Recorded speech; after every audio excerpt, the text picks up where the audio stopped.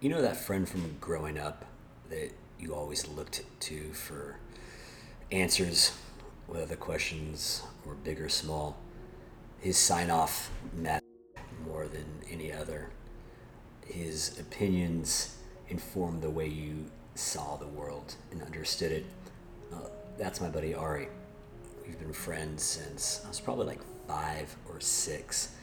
And I can point to so many moments of my childhood where, you know, I guess we competed a lot, but trying to keep up with him really made me a better student, a more nuanced and incisive thinker, and inarguably a better arguer because no one was safe when it came to debating this young man. And so when he entered the profession of law shortly after college, his rise through his firm was meteoric.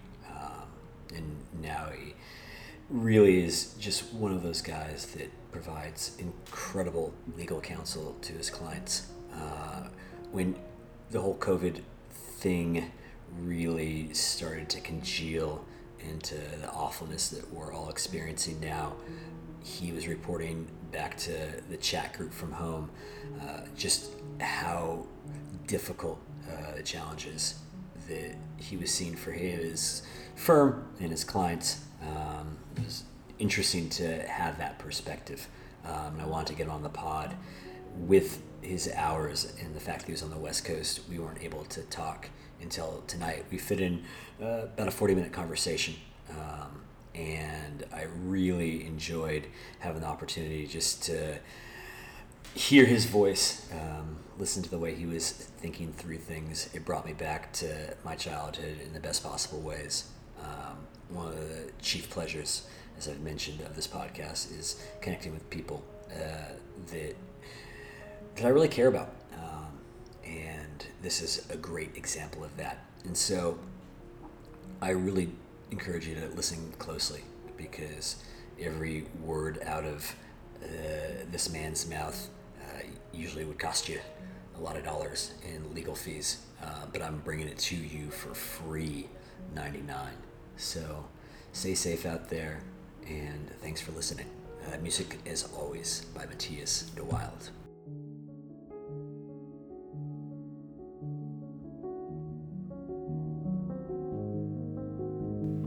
Hey, bud. Ari, Hey, it's been a long time, my friend. it has. It doesn't feel like it with the chat, but I don't feel like we've actually talked or seen each other in like God, way too long. It would have been August 2018. Okay, is that right? Was I in New York or were you out here? Or we had a wedding. We had our fantasy football draft in Bodega Bay that weekend. Man, that's crazy. I have a ticket to be out in New York in like 9 weeks or something, but I don't think that's gonna happen. I don't think that's going to happen either. I don't foresee New York being a safe place to which to travel anytime soon. Yeah, no, I don't know what to say to that. I agree, unfortunately. One of the reasons why I wanted to get your story here recorded is that you have been working so hard for the last 5 weeks from home. And I'm hoping that you can shine a little bit of a light on your perspective of what a mess we're in. Yeah, for sure. Are you recording right now? Yeah. Oh, okay.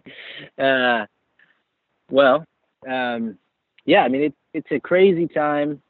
In from a legal professional viewpoint, in most part because generally you get a lot of leadership from the federal government, right? And then the states do what they can, and then that's supplemented by cities and counties. But when you have this sort of chaotic federal government, what you have is this patchwork of laws amongst states, and then cities that are far more progressive than the conservative states that they're in, that pass their own laws, and counties.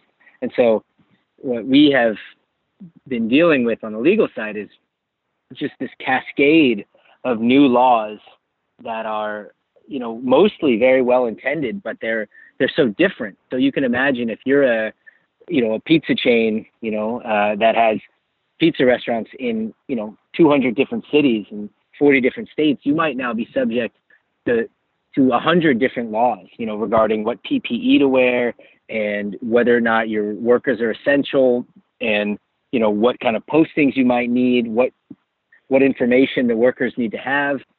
And I mean, it's an incredibly chaotic environment right now for employers, and for basically, I mean, for everyone, I get it, but, for employees, and it just changes. It literally changes daily. I mean, every day there's an executive order, there's a new sick leave ordinance, there's a new PPE rule. And again, these are all really well intended, but just keeping up with them is a huge challenge. I mean, it's a huge lift to review these things, synthesize them, give correct advice, get the policies, the framework in place, get the employees and the managers to understand what they need to do to be in compliance before the next law comes into place and either supersedes or alters the existing law, or that law just runs out because it's meant to be an emergency order. And, everybody's running full speed, but I don't know if anybody knows, where they're going. So it's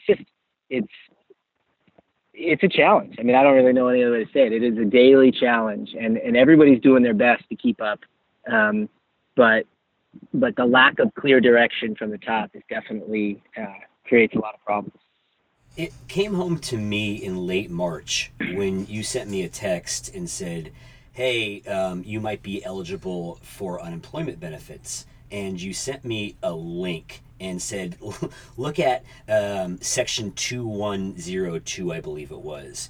And what I proceeded to find myself looking at was an 800-page PDF that was the stimulus bill.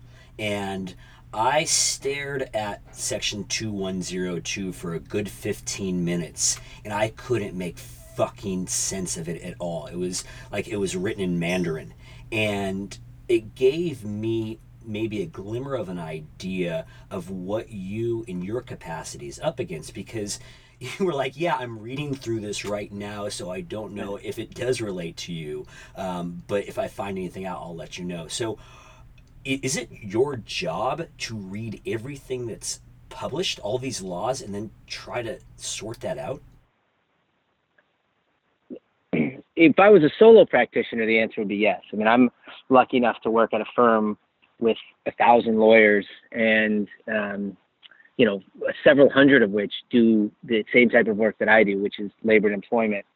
So, and we have offices all over the country and really all over the world. So thankfully the work is divided up. I focus my practice on California.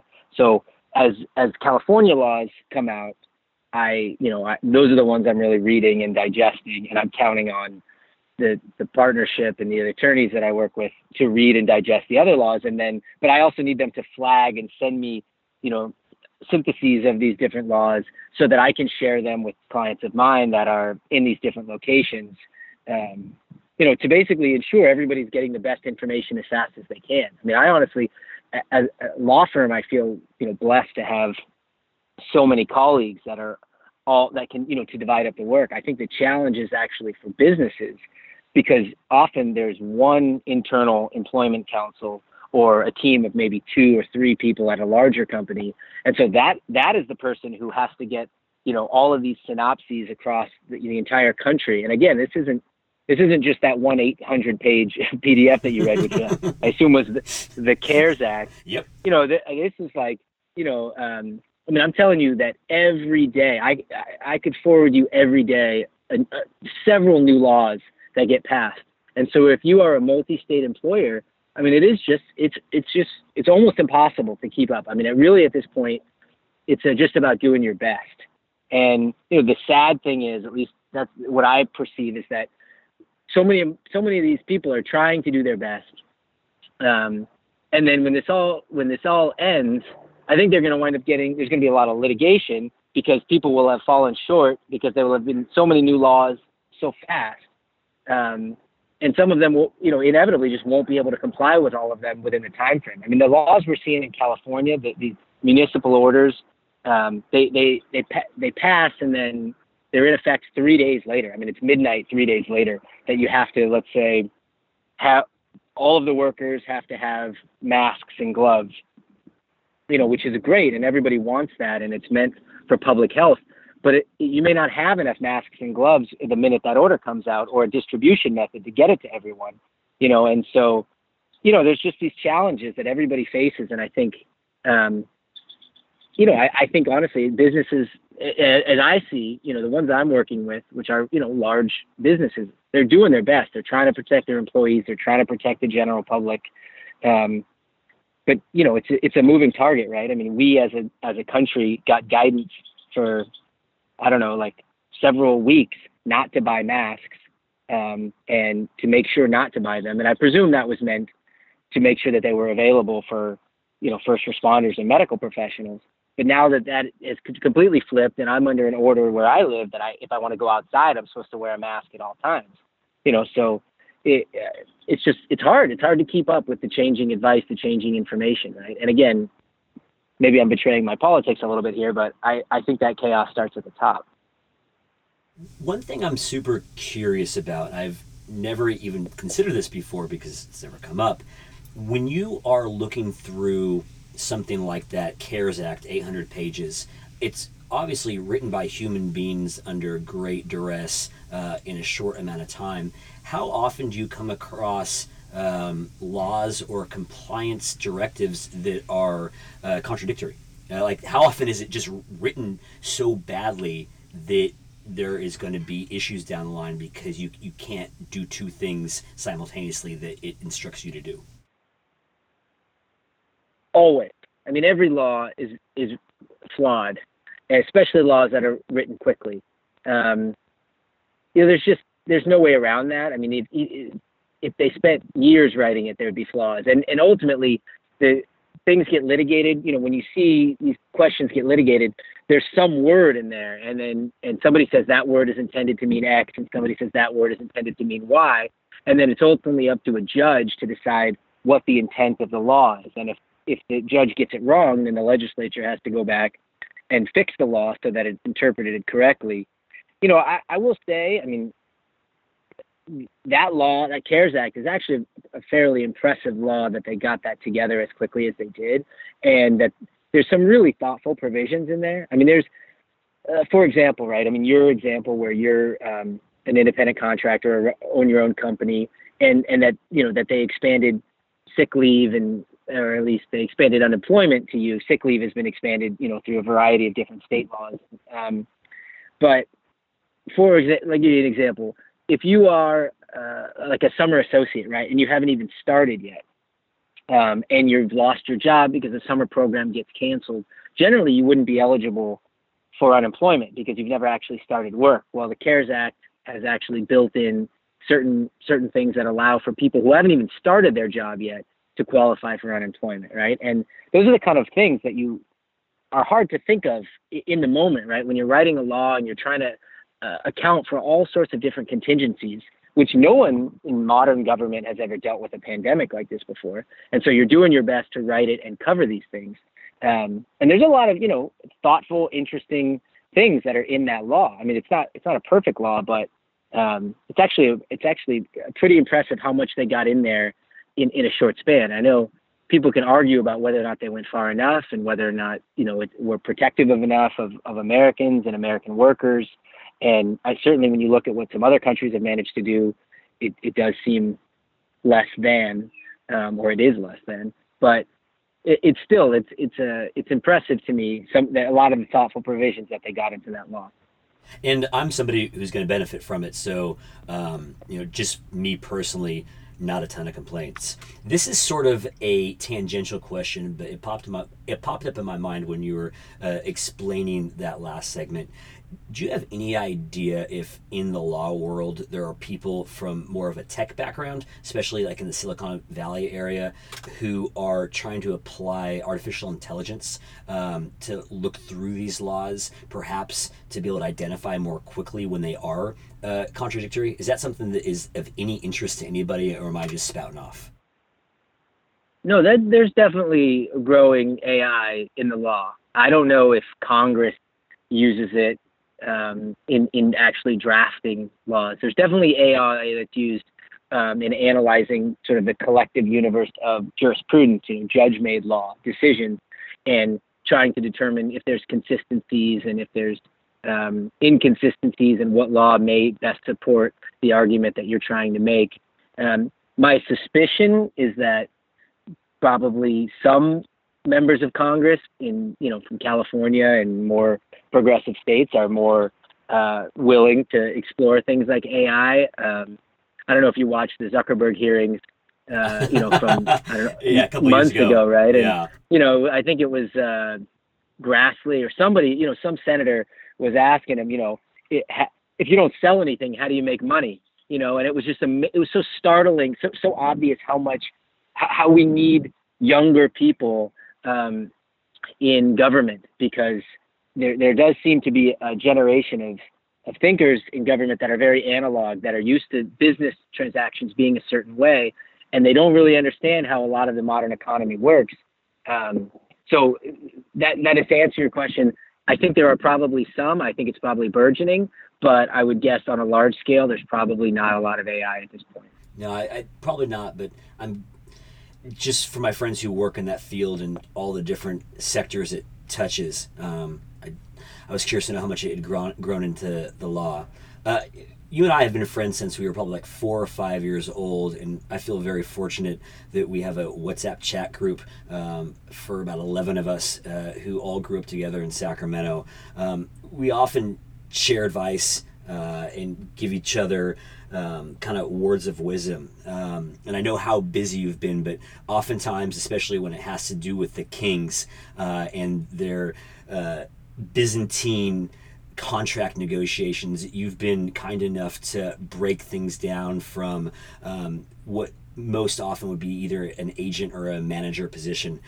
What would you tell our friends if we were kind of sitting around and having a beer about what they should be looking out for, what they should be careful of in the current kind of Corona environment?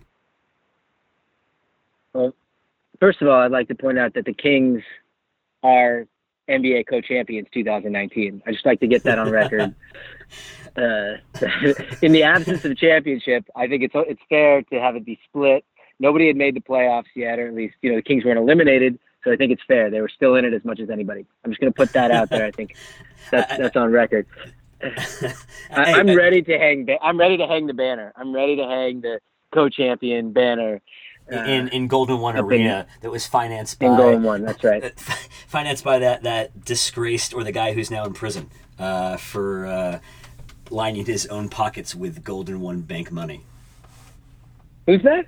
Remember the story about the marketing guy for the Kings, who's Oh, the Adam's kid and his kid played like on the same soccer team, and so Adam knew him from yes, the sidelines, and he's now in yeah, prison somewhere in Iowa because the FBI finally got after him. yeah. He didn't finance the arena, but yeah. He was in charge of ad sales at the arena, and he That's right. created a separate fund, so that when people wanted to advertise there, it went into his separate fund. And yeah, he siphoned it off. The crazy thing about that story is he used that money to buy properties down in Southern California, to buy these condos, and the investment he made actually killed it. So when he was forced to divest, right, the properties and repay all the money that was lost, and the people whose money he took actually saw this big windfall, because the properties he had invested in had gone up like 30% in value. And so when he sold them, the people got their money plus interest. It turned out to be like the best stolen money of all time. Still went to jail, but I did not uh, know that was the epilogue to that story, and that just made me smile ear to ear. That is such a that is uh, how remarkable. But Yeah. But I no. could, yeah, to answer your Yeah, question, go uh, back to the original question. sure. So I don't know if anybody, I used to watch 30 Rock, and there was this great character on 30 Rock that was Matt Damon. He was a pilot, and he dated Liz Lemon.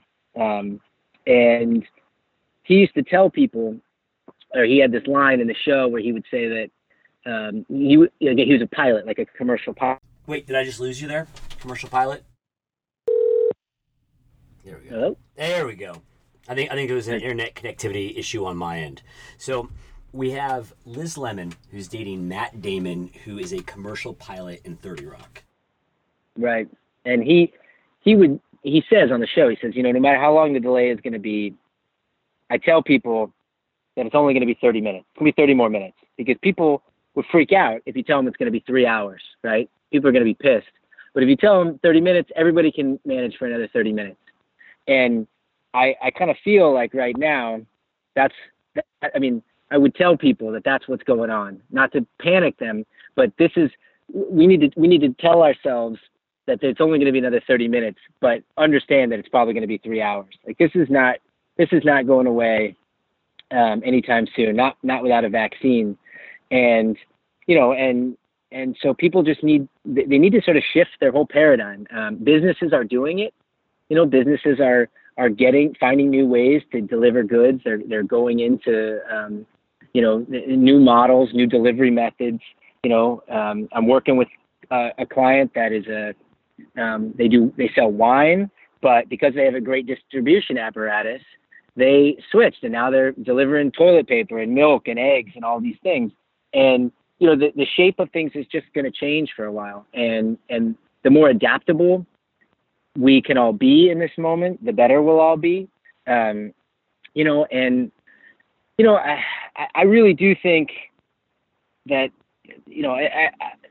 I see a lot of good. I don't know if I'm just now like a PSA for, like trying to keep people's hopes up, but I'm working with one client, and I can't use any names, but they're a foundation, and they basically have just agreed to pay the legal fees for like 200 charitable foundations, so that these charities don't have to spend any money dealing with the CARES Act or PPP or unemployment or, any of the hundreds of laws that are coming out right now. They're basically saying, take your money, make sure you're still focused on your charitable nonprofit mission.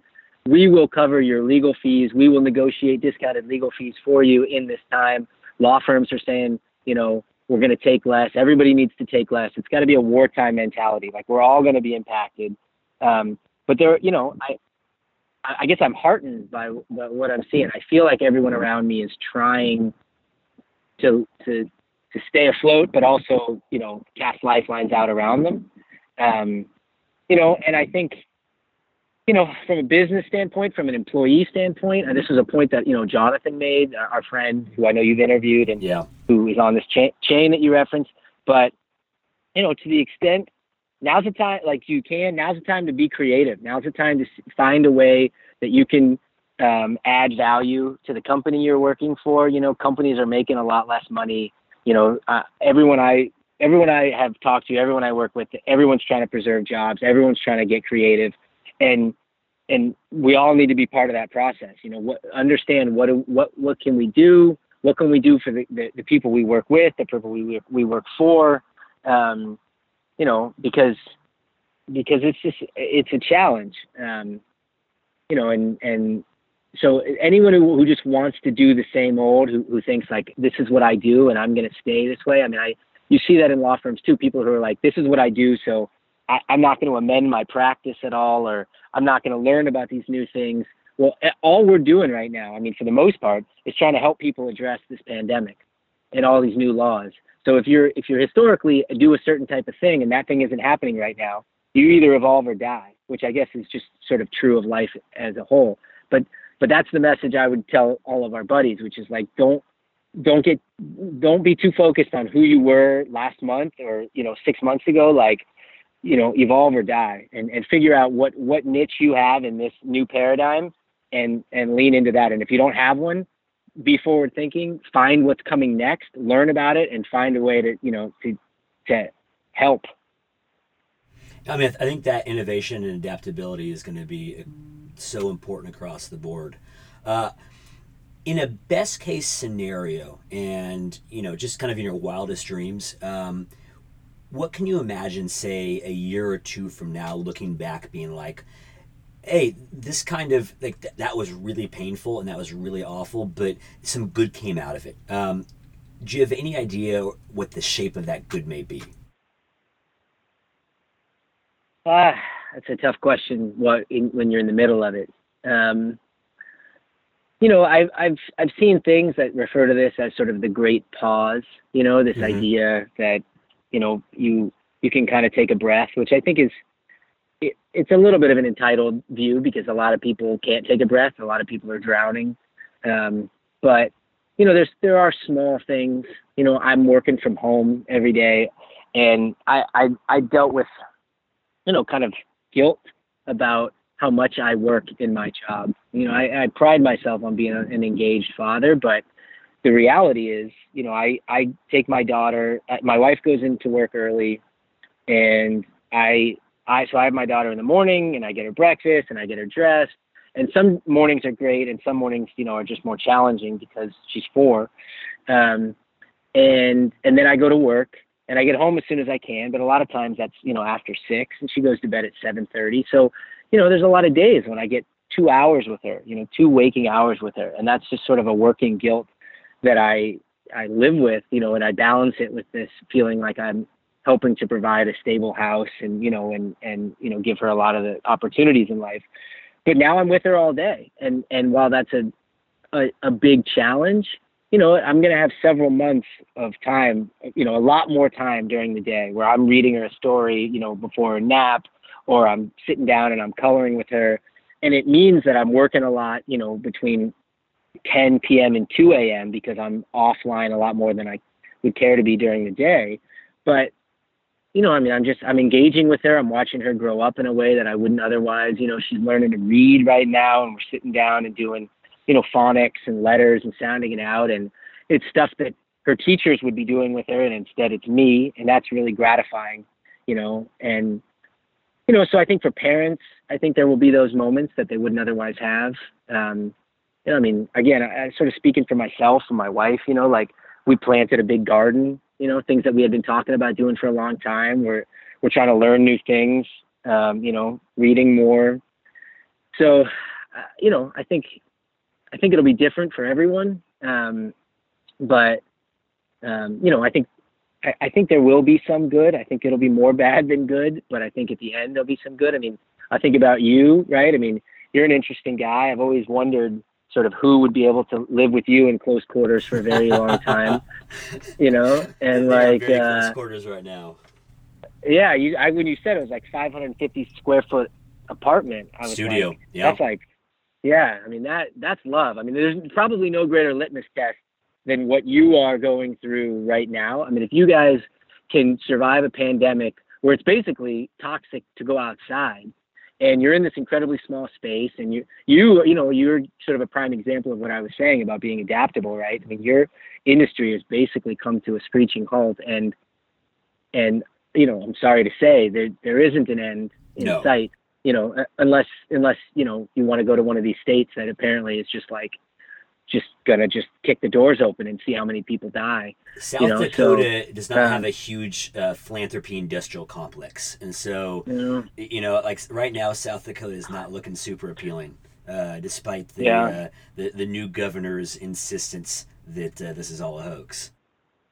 right, right.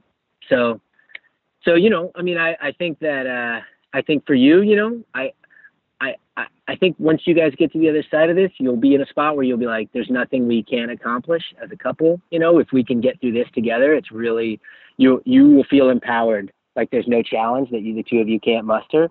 I just hope that, you guys don't break up and then have to live together. And then that would be like a sitcom I would watch, like that would be, Like I don't know if a sitcom as much as like a tortured reality show, but I'd watch it. You know? It's a Shakespearean comedy tragedy, and you know it's Yeah. interesting that you brought up Amanda because without her, this would have been so much more problematic. You know, she moved in 5 weeks ago today, so 5 Saturdays ago. And it was her structure at work. She's an interior designer. She's busier than ever. She's working from home. She gets up and we reconfigure the tiny apartment so that she has a desk to work on by 9:30 Monday through Friday, and it got me structure that as a self-employed auctioneer who largely works at night and has a lot of free time, I would have really suffered if I hadn't had her kind of showing me the way. And so, like a lot of people, I had highs and lows over the last couple of weeks, but since Monday, so the last 6 days, I can't remember a time in my adult life where I felt more focused, more on top of shit, more inspired. I haven't had a drink in 2 months, which is kind of neither here nor there because I don't, I haven't been losing weight or anything. But I just, the clarity of thought is so exciting to me that I these podcasts, like I mentioned, this is the 63rd interview I've done in the last 5 weeks, and they range from 15 minutes to hour and a half, and then I edit them down and I publish them and I put them onto different media channels. And I don't have a lot of listeners, and that's okay because I feel like I've gone into the lab and I'm learning new skills. And like you noted, I don't think my line of work that has sustained me for the last 6 years is going to be available for, I don't know, 18 months, 24 months. I don't think I can rely on it. And so it's incumbent upon me to really, really adapt and evolve or die, like you said. And Amanda has been key in my evolution and giving me the space to evolve. And space is not just figurative language. Last weekend, she made me clean out my closet where I now sit.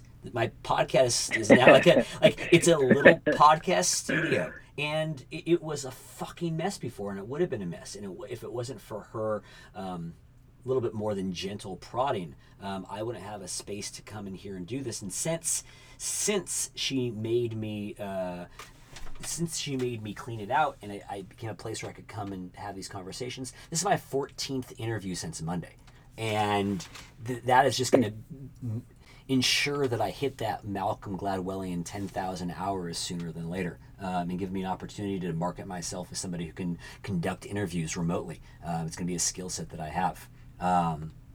And so, I'm excited by that. And I do have to tell the listeners that one of the things that I think is a biggest benefit from this coronavirus is that there has been a lot of creativity out there, and I think that your father has been really a leader Yeah. in this regard. I mean, his YouTube channel, I'll put it in the show links if you think that's a good idea. Your dad has one of the most beautiful singing voices of any man I've ever met in person. It's a remarkable instrument that is his voice, and he's also got a really idiosyncratic sense of humor that funnels into some really, really creative song lyric writing, which he combines with classic tunes from, I'd say, the 50s primarily is where he draws his kind of melodic cues from. Yeah. And he's just, your dad is crushing it right now.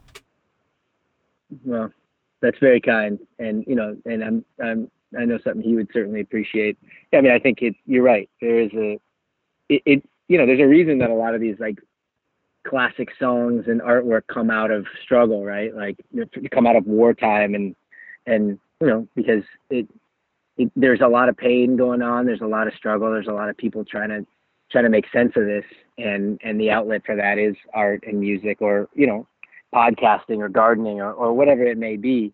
And a lot of the things that have historically taken our time, sports and things like that are just gone, right? And so we're finding other things that sort of that fill that space, and I think you're right. I mean, I think there is going to be a lot of creative things that come out of this. and my dad, he's just so happy-go-lucky. I mean, he's just like this indomitable happiness. And so yeah, I mean, he's happy if he's sort of, I mean, akin to what you said. He doesn't have, a million followers, but if 100 people are watching his videos and sending him notes that they appreciate it, that they, give him a 2-minute respite through some otherwise, challenge that they're facing, that's a success. So, it's what I said, he's finding the way to fill his day. He like a lot of us, right? I mean, very community oriented. And so that's one of the big challenges here, right? Is that we miss our communities. I've actually thought a lot that one of the things that we're really lucky is that this is happening at this moment in time where telecommunications is what it is. We have things like Zoom and WebEx and all these things where, FaceTime, where we can see each other and be connected with our families across the world. It'd be a lot harder if it was like when we were kids, right? Yes, it would. You couldn't pay for long distance calls, or you had to use internet by the minute. If this was just a different moment in time, I think it would be a lot harder for the economy to go on. It would be a lot harder for, communities to stay connected. So, I'm appreciative of those things that I probably not otherwise would have been. I also just bought like a 25-foot ladder because I was like, well, I got a lot of things I haven't explored in my yard. So I was like, I climbed up today. I'm going to go up on my roof after this and see what the top of my roof looks like. Don't hurt yourself, please. Stacy's worried. She's reason to be worried. I like, she does. The ladder has like instructions, and it's like there's like 100 warnings on the ladder that's like, do not climb this ladder until you read the instructions. And I was like, I think I'm going to climb this ladder. So, I mean, the last thing that you need is to have to go to the emergency room with all the COVID swirling around there with a broken wrist. That is a very, very reasonable, good point. That actually is a good context. I generally pride myself on being a pretty pragmatic, cost benefit analysis person, but there's the walls get smaller, and then you think, all right, I just got to explore. I got to find the next thing, and if it's 20 feet up in a tree, and I'm like, I could get into this little nook between these trees, then you got to at least consider doing it. If you don't read the instructions, can you at least do a FaceTime with our buddy Noah and have him just give you a quick tutorial? I'm sure that he has some lessons vis-a-vis ladders that might be a cliff notes for those instructions. I would, but I actually get like a little bit like embarrassed or intimidated because like I have had such a scholastic focused life, right? And like we have so many of these friends that are right that have so many like practical skill sets that I just have never had to do so many of these things, and so it's almost like I'm almost embarrassed to ask these very probably simple things they've done 1,000 times. I mean, they've actually built things, and Noah is like putting in like a 15,000-gallon water tanker, and he's driving his forklift around and all these things, and I couldn't, I don't even know where to put the keys in, so it's interesting though that too, to kind of see as we've all, had additional time to kind of connect and talk about what we're all doing. And I think there's 15 of us on that chain and where we've all landed, in a lot of ways, the people who went a route that was less academic, are in a much better spot now because, they have a lot of skill sets that it will help, if we wind up in a worse spot. I mean, I guess it differs by degree. I mean, if you're a doctor, you're in heavy demand right now. But there's just a lot of practical skills that you don't learn if you spend too many hours in school, and there are times I'm actually like intimidated to ask questions because it's almost embarrassing that I don't know the answers. Let's be honest, in a zombie apocalypse, auctioneering, the law, and foundational consulting are not going to be first-round draft picks in assembling teams to beat back the zombie hordes.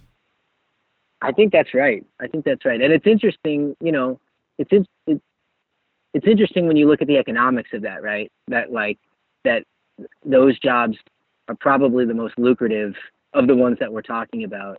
But, in a real emergency, their value really is called into question. And that's not to say that what you do or what I do or what Jonathan does, doesn't add to society. I'm proud of the work that I do, and I know you raise a ton of money for different organizations, and Jonathan helps, nonprofits in myriad ways. But, I mean, they are not pragmatic, like skills, Essential. They are not essential. Right. They, Right. Exactly. they are products of a late capitalist society, and that grow out of that and are not foundational to the workings of our society. And it's eye opening, just Yeah. how little power or impact I have to change the world around me in a COVID-19 environment. Yeah. And it gives me perspective that I hope I'm able to hold on to when all of this has come and gone. Yeah. Although I will say, I mean, not to elevate what I do over what you do, but I'm going to elevate what I do slightly over what you do right now, because my job is I've never been in greater demand. I mean, a lot of what I have historically done is litigate, right? Where there's somebody suing over something and I'm involved in litigation. But 99% of what I do right now is counseling. I mean, litigation has basically come to a screeching halt because one, the courts are closed. Two, a lot of litigation requires in-person appearances, depositions and things like that require court reporters, and people just aren't coming together. People are trying to solve for that again, like through digital platforms. But right now, I mean, people are, really turning to lawyers to understand these new laws and to help guide them through them. Obviously, if the zombie apocalypse comes, people aren't going to worry too much about consulting with lawyers. But, it is I mean, I've just never been busier, and I've never had, my practice is not such that I get a lot of urgent emails, right? I mean, that happens every now and then. Like, you may have like a workplace violence issue and someone needs a TR, like a temporary restraining order to keep somebody out of the workplace or something like that. Or you may have some evanescent issue that really, really needs an answer right away. But for the most part, things, can be done in time. Somebody reaches out and need an answer in a day or two or a week or two. And right now, pretty much, I feel like 40% of the emails I get are marked urgent, and they are urgent. I mean, somebody said, okay, this law is going to affect in 24 hours, and I need to know exactly what I need to do, because they otherwise they're subject to fines or penalties, or in some cases there's criminal penalties, or there's employee safety issues, or they could just be closed. A lot of companies are trying to figure out with these sort of what is an essential service, whether they can stay open and to what extent they can stay open. And the answer to that question has a ton of jobs that are tied to it, right? If they can't stay open in this moment, or if they can only stay open in part, then they have no way to continue paying their employees. A lot of businesses are small margin businesses. So I think there's a perception, when you look at these huge companies, that they can probably sustain for a while without any revenue. But a lot of businesses are not like that. A lot of businesses are small margin businesses. And if you're paying really high rents in a lot of these areas, like New York, where you are, San Francisco, where I am, and you have no revenue coming in, then you really don't have the ability to stay open. You just kind of bleed out. So, they're trying to solve these things. They're trying to figure out what they can do, how much they can do, how long they can do it, and how many people they can keep employed legally. And they're dealing with people who very righteously don't feel comfortable working, or they have a sick family member, they themselves are sick, or their kids are off school, and so they need to be home. And they're trying to figure out how to, companies are trying to figure out how to balance all of these competing needs. I mean, it is, it's a cluster, and I'm just, in my mind, like, the only thing that I sort of hold on to, and when I'm talking to clients, because most of these people, you wind up having real conversations with how your family is, like you want to know, right? You work with these people, they become your friends, they're your colleagues. And, everybody is just kind of holding on to this idea that in our lives, there's never been a problem where the greatest scientific and medical minds have all been focused on the same thing at once. And And those are really, the most brilliant people that we have in humanity. And they're all focused on the same issue. So maybe the timelines that we're used to, the expectations that we have for solutions can be radically expedited because everybody's focused on the same problem, and at least that's what I sort of hold on to in terms of hope that this is going to get solved sooner rather than later. That sort of all-encompassing community focus on finding solutions is heartening, and I think that you are absolutely right to focus on that. And I also want to concur in terms of the fact that you are supporting in your line of work like essential businesses, and it is important to differentiate your work from my work, because honestly the only people more or less essential than me are dog groomers and Instagram influencers. And so I'm very well aware of my place in the hierarchy vis-a-vis others, and it is what it is. Yeah, but I do worry. I mean, I appreciate what you're saying, and this sort of, it's nice to be self-deprecating in this moment and reflective on the value of others. But the things that you do, those impacts are going to be they're going to be felt a year from now or 2 years from now, right? When these organizations, these aid organizations, these charities, that the events that you go to, that's their big event of the year, right? And they're 100%. They're bringing in hundreds of thousands of dollars or millions of probably at some of the level of events that you do. I mean, I'm on a board of directors here. Stacy has a board of directors. We're scrambling to try to figure out how we are going to do our big annual event. We think people will still buy tickets, just to make the donation. But the silent auctions, the public auctions, where a lot of money, where there's sort of cash sort of comes out of people's wallets and there's a synergy, right? And that's sort of what the auctioneer is counted on to do, to get people in the mood to give. I don't know if we're going to be able to replace that. And, and maybe these organizations have enough in the near term to survive and continue their mission, but those things have to be replenished, and so,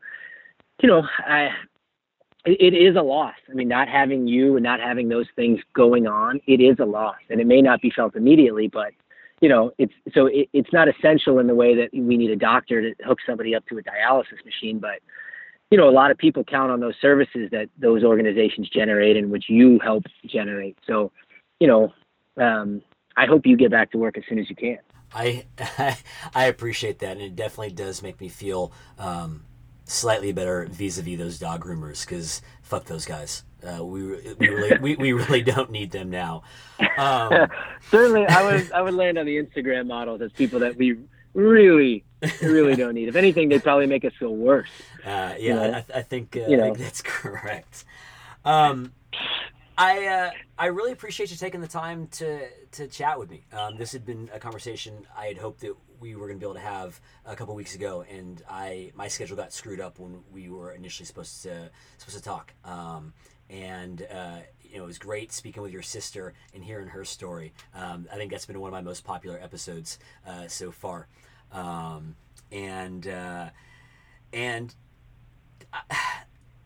Like between us and all the listeners, so not that many more people. When you were when you were describing being able to stay at home with your daughter, it got a little dusty here in the closet. And I think it's one thing that I'm really holding on to for this project of mine is the fact that these interviews, given Spotify's success, are going to be live indefinitely. And we're going to be able to look back 5 years from now, 10 years from now, 20 years from now, and get a real clear snapshot of what we were thinking and what we were feeling. And I think there's probably going to come a moment when your daughter is in high school where you stumble across this and think about when she was 4 and you had the opportunity to teach her to read. That was a really beautiful kind of encapsulation of the good that is coming out of all this mess. Yeah. Well, I think it's cool what you're doing. I think real-time stories. This is an unprecedented moment in history, and definitely a time that will wind up in history books. Yes. Having sort of real time description of it, it's sort of creating a historical record that has value, right? I mean, it's first person accounts. Those are the realest ones. So, it's not for nothing. It's not for nothing. Please give my love to your wife, Stacy, and make sure that Noah gets those A's, E's, I's, O's, and U's all sorted out. Those are important parts of the reading foundation. That is correct. That's a great assessment of the alphabet. And I will tell Stacy. And I haven't met Amanda yet, but I definitely look forward to that. I'm so curious. I have so many questions for her. Like, I would do a 10-part podcast on questions for Amanda. Like, I love you. Like, we've been friends forever. We've been around the world together. Yes, we have. In Europe and Japan, and we've like summers together, sports together. Like, and I've always had, I've had a couple friends who they're just like not interesting. They're just like they're just have complex, like, unique personalities. And I meant that not in a disrespectful way, that it's like, I'm just curious who that person's counterpoint is, right? Who is the person who not only, is like, I like this, but it's like, I want this all the time, and I'm excited to meet that person, for these people who I've sort of identified over the course of my life. And you are definitely in that category. So Amanda is like, I like want to just sit down and just like, drink her in. I want to hear everything she has to say, like hear her backstory, how she got here. So I look forward to that. Once everything clears up, we'll get that on the calendar and make sure it happens. Yeah, man. We'll do it at Brian's wedding, 2030. With that last parting shot, I bid you a wonderful evening. Take care, my friend. I'll talk to you on the chat soon. You too. Bye. Stay safe.